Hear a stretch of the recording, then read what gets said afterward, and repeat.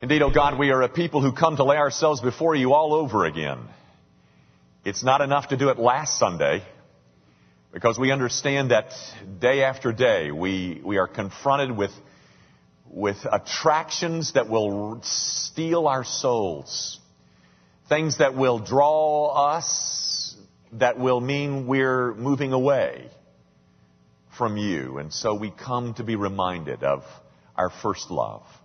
We come to be reminded of who we are and whose we are.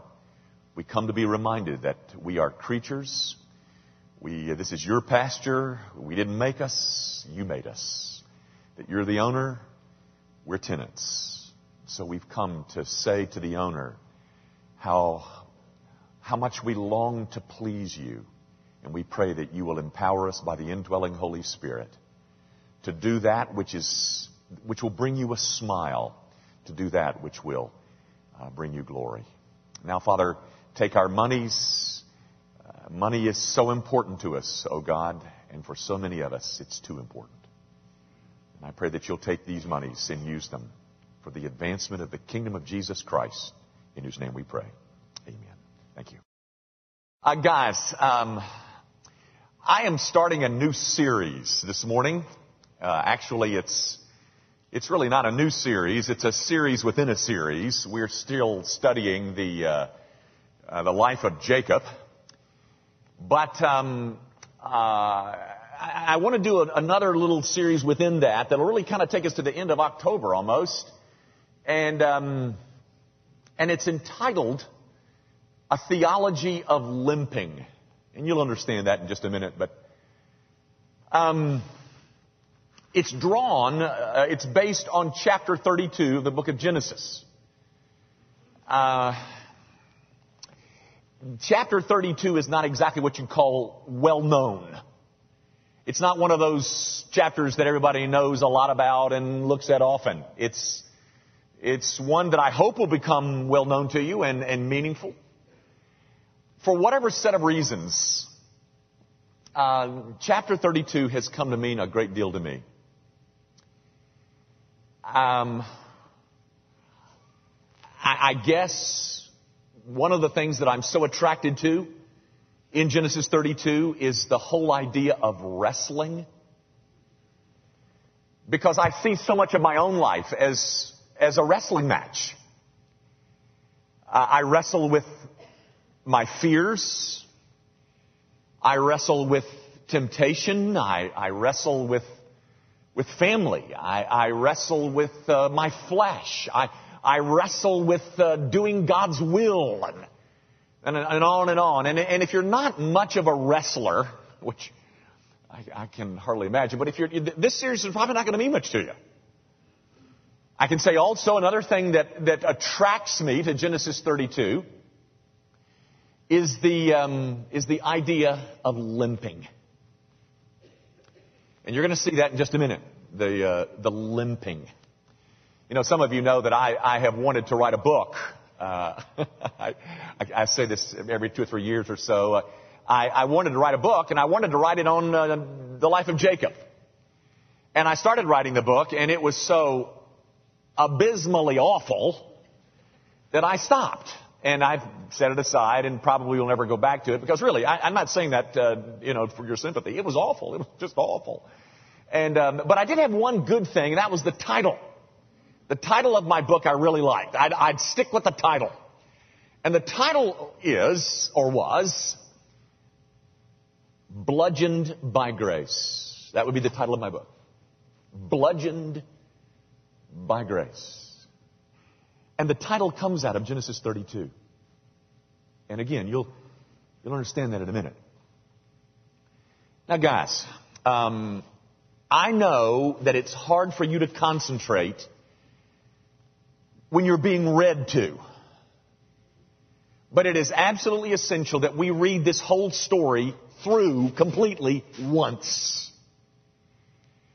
And so in my effort to not bore you and to keep you with me, I've asked Liza Reinhardt to help me read the text. I've even given you an insert. The text is in your bulletins. It's there for you.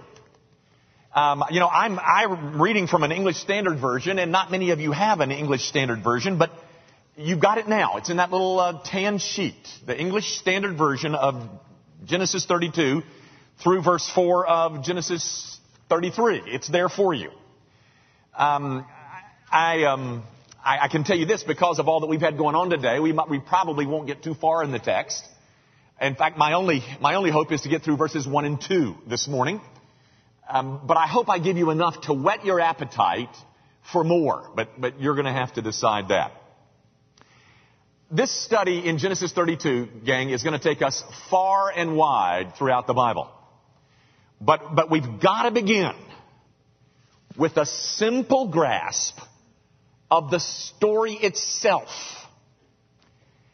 It is this story on which I am basing this series that I've entitled A Theology of Limping. So, grab your Bibles or grab the insert and follow as we read for you God's inerrant word. Genesis 32 at verse 1. Liza. Jacob went on his way, and the angels of God met him. And when Jacob saw them, he said, "This is God's camp." So he called the name of that place Mahanaim. And Jacob sent messengers before him to Esau his brother in the land of Seir, the country of Edom, instructing them, "Thus you shall say to my lord Esau, Thus says your servant Jacob, I have sojourned with Laban and stayed until now. I have oxen, donkeys, flocks, male servants and female servants. I have sent to tell my lord, in order that I may find favor in your sight." And the messengers returned to Jacob, saying, "We came to your brother Esau, and he is coming to meet you, and there are 400 men with him." Then Jacob was greatly afraid and distressed. He divided the people who were with him and the flocks and herds and camels into 2 camps, thinking, "If Esau comes to the one camp and attacks it, then the camp that is left will escape." And Jacob said, "O God of my father Abraham, and God of my father Isaac, O Lord, who said to me, Return to your country and to your kindred, that I may do you good. I am not worthy of the least of all the deeds of steadfast love and all the faithfulness that you have shown to your servant. For with only my staff I crossed this Jordan, and now I have become 2 camps. Please deliver me from the hand of my brother, from the hand of Esau, for I fear him, that he may come and attack me, the mothers, with the children. But you said, I will surely do you good and make your offspring as the sand of the sea, which cannot be numbered for multitude." So he stayed there that night, and from what he had with him, he took a present for his brother Esau, 200 female goats and 20 male goats, 200 ewes and 20 rams, 30 milking camels and their calves, 40 cows and 10 bulls, 20 female donkeys and 10 male donkeys.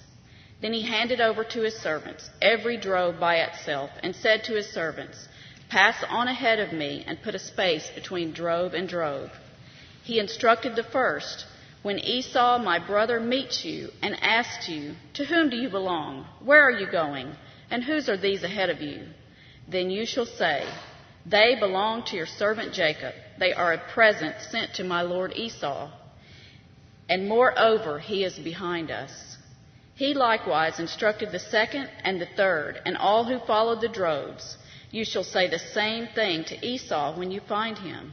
And you shall say, 'Moreover, your servant Jacob is behind us.' For he thought, 'I may appease him with the present that goes ahead of me, and afterward I shall see his face. Perhaps he will accept me.' So the present passed on ahead of him, and he himself stayed that night in the camp. The same night he arose and took his 2 wives, his 2 female servants, and his 11 children, and crossed the ford of the Jabbok. He took them and sent them across the stream and everything else that he had. And Jacob was left alone. And a man wrestled with him until the breaking of the day. When the man saw that he did not prevail against Jacob, he touched his hip. And Jacob's hip was put out of joint as he wrestled with him. Then he said, "Let me go, for the day has broken." But Jacob said, "I will not let you go unless you bless me." And he said to him, "What is your name?" And he said, "Jacob." Then he said, "Your name shall no longer be called Jacob, but Israel. For you have striven with God and with men and have prevailed." Then Jacob asked him, "Please, tell me your name." But he said, "Why is it that you ask my name?" And there he blessed him. So Jacob called the name of the place Peniel, saying, "For I have seen God face to face, and yet my life has been delivered." The sun rose upon him as he passed through Peniel, limping because of his hip. Therefore, to this day, the people of Israel do not eat the sinew of the thigh that is on the hip socket, because he touched the socket of Jacob's hip on the sinew of the thigh. And Jacob lifted up his eyes and looked, and behold, Esau was coming, and 400 men with him. So he divided the children among Leah and Rachel and the 2 female servants, and he put the servants with their children in front, then Leah with her children, and Rachel and Joseph last of all. He himself went on before them, bowing himself to the ground 7 times until he came near to his brother. But Esau ran to meet him and embraced him and fell on his neck and kissed him, and they wept. The grass withers and the flower fades, but the word of our God, it endures forever. Something that I used to do every time I started a new study. And I haven't done it in a long time. At least I don't think I have. I can't remember it. But something I used to do is, before I'd start a new study, I would tell this story. It's a fictional story. I mean, it's an untrue story. It's just an illustration is all it is. And what it does is address the question, why is it that we study the Bible at all? So listen to this story, and it might help. Imagine that you're a raw Marine recruit, and you've just signed up to be a Marine, and they have shipped you to Paris Island for 6 months of boot camp. And you have been assigned to the roughest, toughest drill sergeant of them all. And indeed, that 6 weeks of boot camp was horrific. It was hard. Every part of it was hard. But you made it. And you come to the last day of your training. And the drill sergeant gets your platoon together and takes you out to this field. And he says, "Gentlemen, for your last training exercise, this is the last piece of your training. And here's what I want you to do. You see that field? Yes, sir. I want you to cross from this side of the field to that side of the field." And you're thinking, well, gosh, we've done that before. No big deal. I can accomplish this. I've seen this before. I'll be fine. And then the sergeant adds this. "And gentlemen, we've crossed this field before, and that ammunition that was flying over your heads when we were doing it? Those tracers and those blanks? Well, today, the ammunition is the real thing. And you lift up your head too high, and you're going to be a dead man. And by the way, not only that, those little trip wires to the landmines that we had in that field that were firecrackers? And they would explode in your face and throw a little dirt in your face. Remember those? Well, today it's different. Those things out there today are the real thing. They're real landmines, and you trip one of those, and they're going to blow you to smithereens. And you say,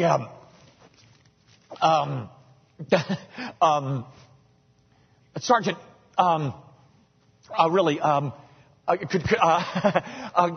don't want to.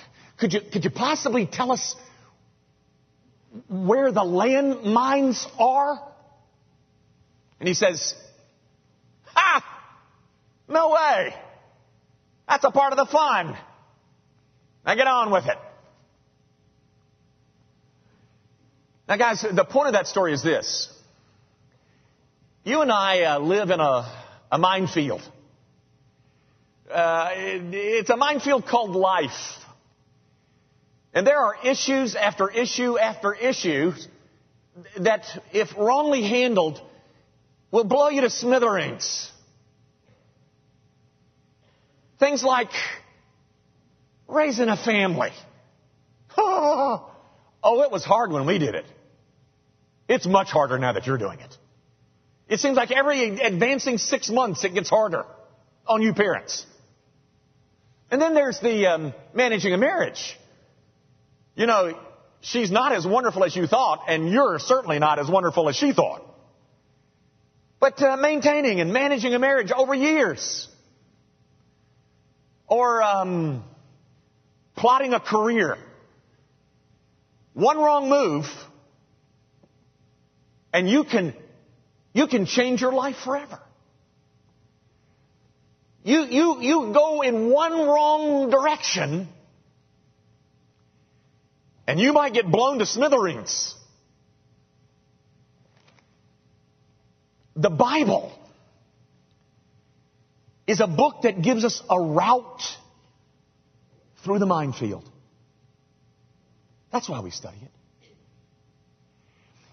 It's a book that tells you how to manage life. It's a book that steers you through all of the twists and the turns and the complexities that you face managing this thing called life. And you know, guys, when I read Genesis 32, I thought of that story again. Because there is stuff in here that is imperative for us to get. I mean, get. Not know. To get it where it seeps down from the head into the heart.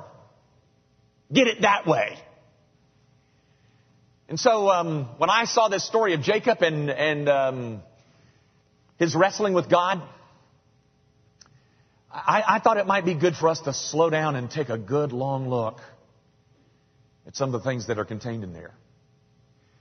You might remember that Jacob left the promised land 20 years earlier. It was back in Genesis 28 at verse 10 where he left the promised land and headed off to his what ultimately became his father-in-law. But when he left the promised land, he encountered angels. Do you remember that? It was that whole Bethel event where the angels were ascending and descending on the ladder. Do you remember that? That's in Genesis 28. That was 20 years ago. When he left the promised land, he was met by angels.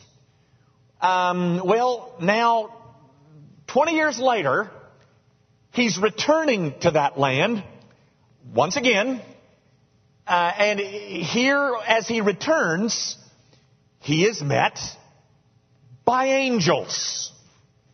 That's what this Mahanaim term, that means two camps. That's what he's referring to. He's referring to those two camps where when he left, he met angels, and now he's coming back and he met angels. So in the first phase of his spiritual life, in this first chapter of his walk with God, this 20-year period for Jacob, this beginning season of his walking with God, God has kept his promise. He made him a promise in chapter 28, verse 15.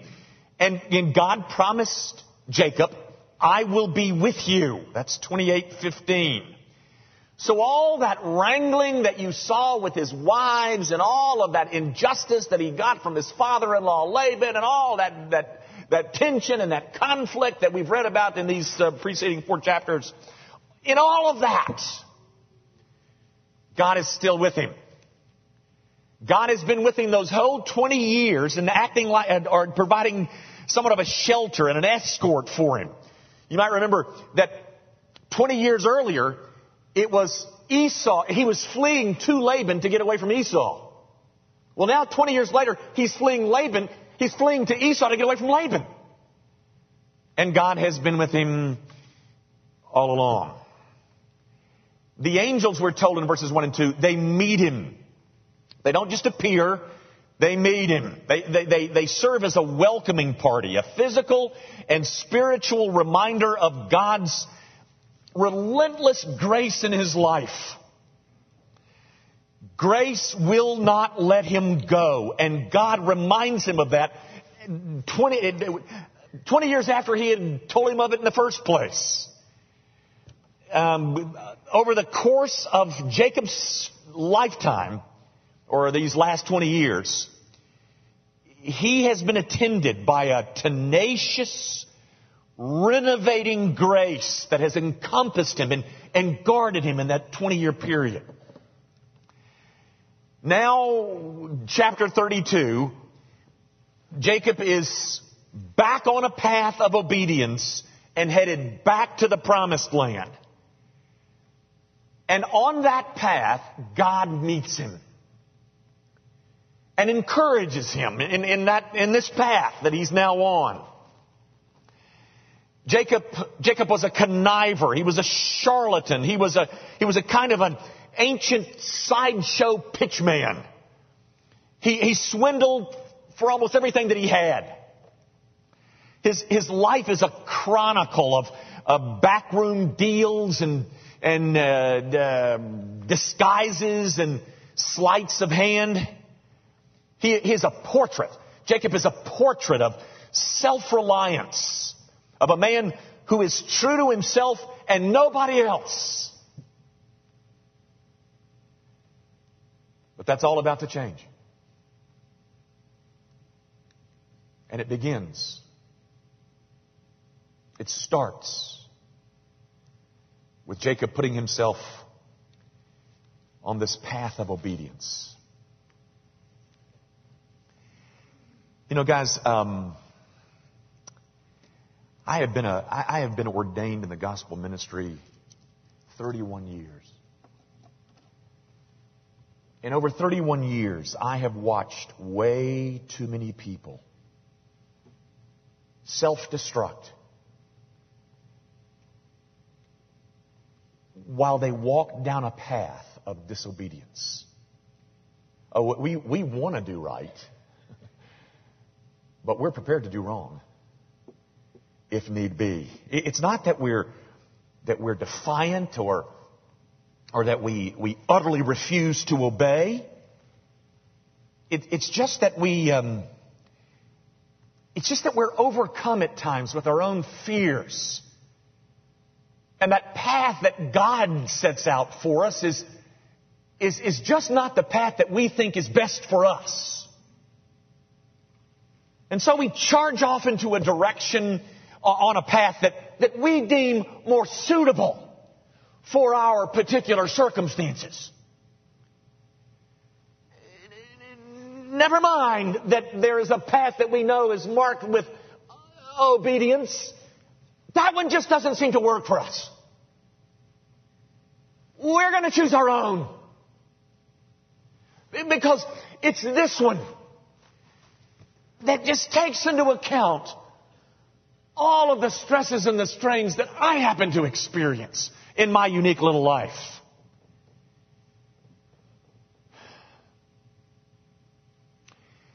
I met with a couple sometime back, and from the moment they entered my office, they told me quite emphatically that their problem was money. Which I thought was a tad odd because they were both employed in the world of high finance. And the more they talked, the more I saw Genesis 32 in them. First of all, the thing that that they reminded me of is this wrestling. Oh, they were in a wrestling match, all right, and they were losing rather badly. And secondly, they had multiple idols in their life, and only one of them was this money thing. And all of those idols needed to die. The husband was in the middle of his career and couldn't imagine doing anything else. And yet he was miserable and he wanted to quit. The wife was a woman who had come from a divorced home. And early on in her life, she had decided that if I'm ever going to have any security at all, it's going to come through my career. Their marriage was lusterless at best. The husband had numerous physical problems for which he took a lot of pills. And I listened to them, and I ached for them. And I told them two things. I said, if you will put yourself on a path of obedience, God will meet you there. As He did Jacob. If you will just put yourself on a path of obedience, you can expect God to meet you there. But that path for them, it appeared so impossible, so far away, so remote. It was just undoable. It just was impossible. We couldn't possibly get from where we are back to that. And I assured them that any man or woman who makes a choice that is fueled by faith, that is, I'm going to do this because I think God would have me do this. Anytime we make any decision like that, God is going to honor that decision. He's going to meet us on that path of obedience. And then I read them one verse out of Exodus 15. Listen to this. I read them this. If you will diligently listen to the voice of the Lord your God and do that which is right in His eyes and give ear to His commandments and keep all His statutes, I will put none of the diseases on you that I put on the Egyptians. For I am the Lord, your healer. I read that to them and I told them that a life of obedience is healthier. It's less plagued. And I urged them. I pled with them and I told them, I said, if you stay where you are, then you're simply going to inflict further ruin on yourselves.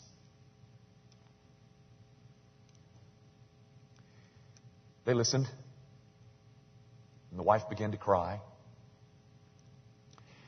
And then the other thing that I told them is that if they ever do get on this path of obedience, that there would still be some battles to be fought. You know, Jacob, once on this path, still had to meet up with Esau. Oh yeah, there would still be some things that they'd have to face. And even before meeting up with Esau,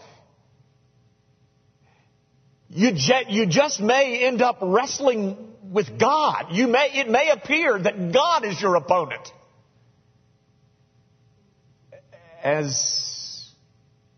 it appears here for Jacob. Jacob climbs onto a path of obedience, and God adorns that start with a refreshing and an encouraging visit from angels. But eventually, later on in this chapter, God will meet Jacob on this path, and He will wrestle him to the ground. And then I tell this couple, I said, do you know the beauty? Do you know the beauty of wrestling with God and losing? Do you know anything about that? Do you know what it means to wrestle with God and lose and then rejoice at having lost? And then the rest of your life you walk with a limp. And the limp is there just as a reminder. A reminder of the beauty of having wrestled with God and lost.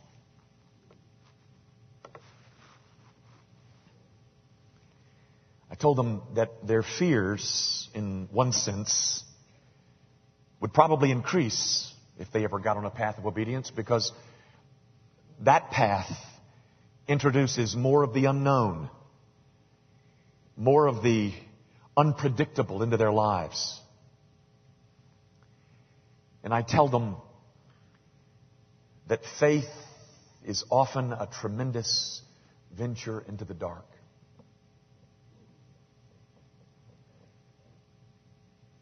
They listened. And then they left. And I really don't know what they did.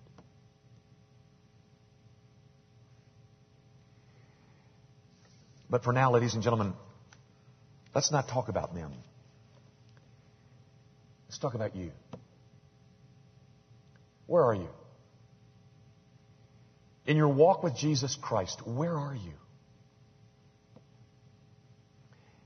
Have your own disobediences, your own efforts at sorting out life that is based on wisdom that you brought to the table, your own attempts to run your own life, have you found that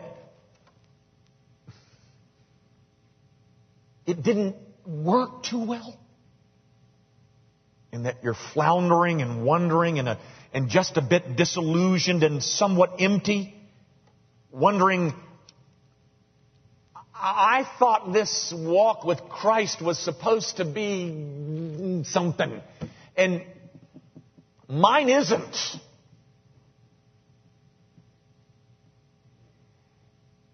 May I suggest to you the Jacob remedy? First of all, ladies and gentlemen, I plead with you to find a path of obedience and get on it. Whatever that means to you. Whatever that's going to demand, whatever that takes, get on it.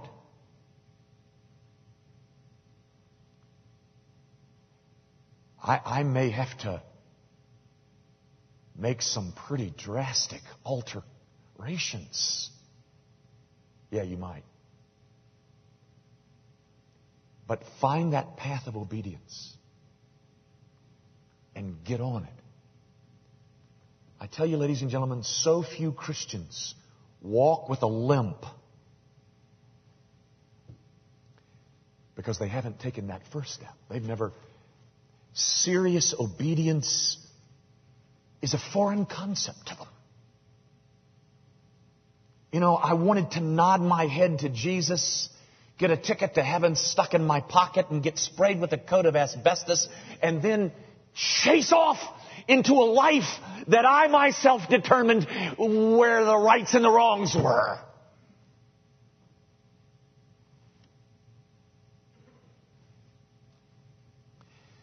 You're going to have to get off that one and get on to the one that God has delineated. And it is there that the God of all grace will meet you. The God of all grace who refuses to let you go will meet you there and encourage you there. Gang, this God of ours will always honor attempts that are fueled by faith, attempts to obey Him. And where He demands, you can count on His provision. And then the other part of this is, you need to know this, ladies and gentlemen. You need to know that that path of obedience that I'm pleading for you to get on is not free from difficulty. Your fears early on just may increase because you have introduced into your life more of the unknown. And then, hopefully,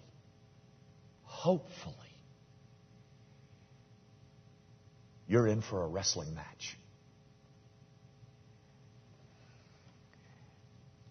A wrestling match that you're going to lose. And you're going to love it that you lost. And then you're going to walk around the rest of your life with a limp. And that limp will be there to remind you of the beauty and the joy of wholesale obedience to the living God.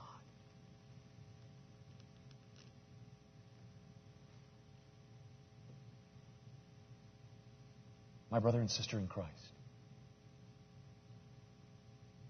never trust a man who doesn't walk with a limp.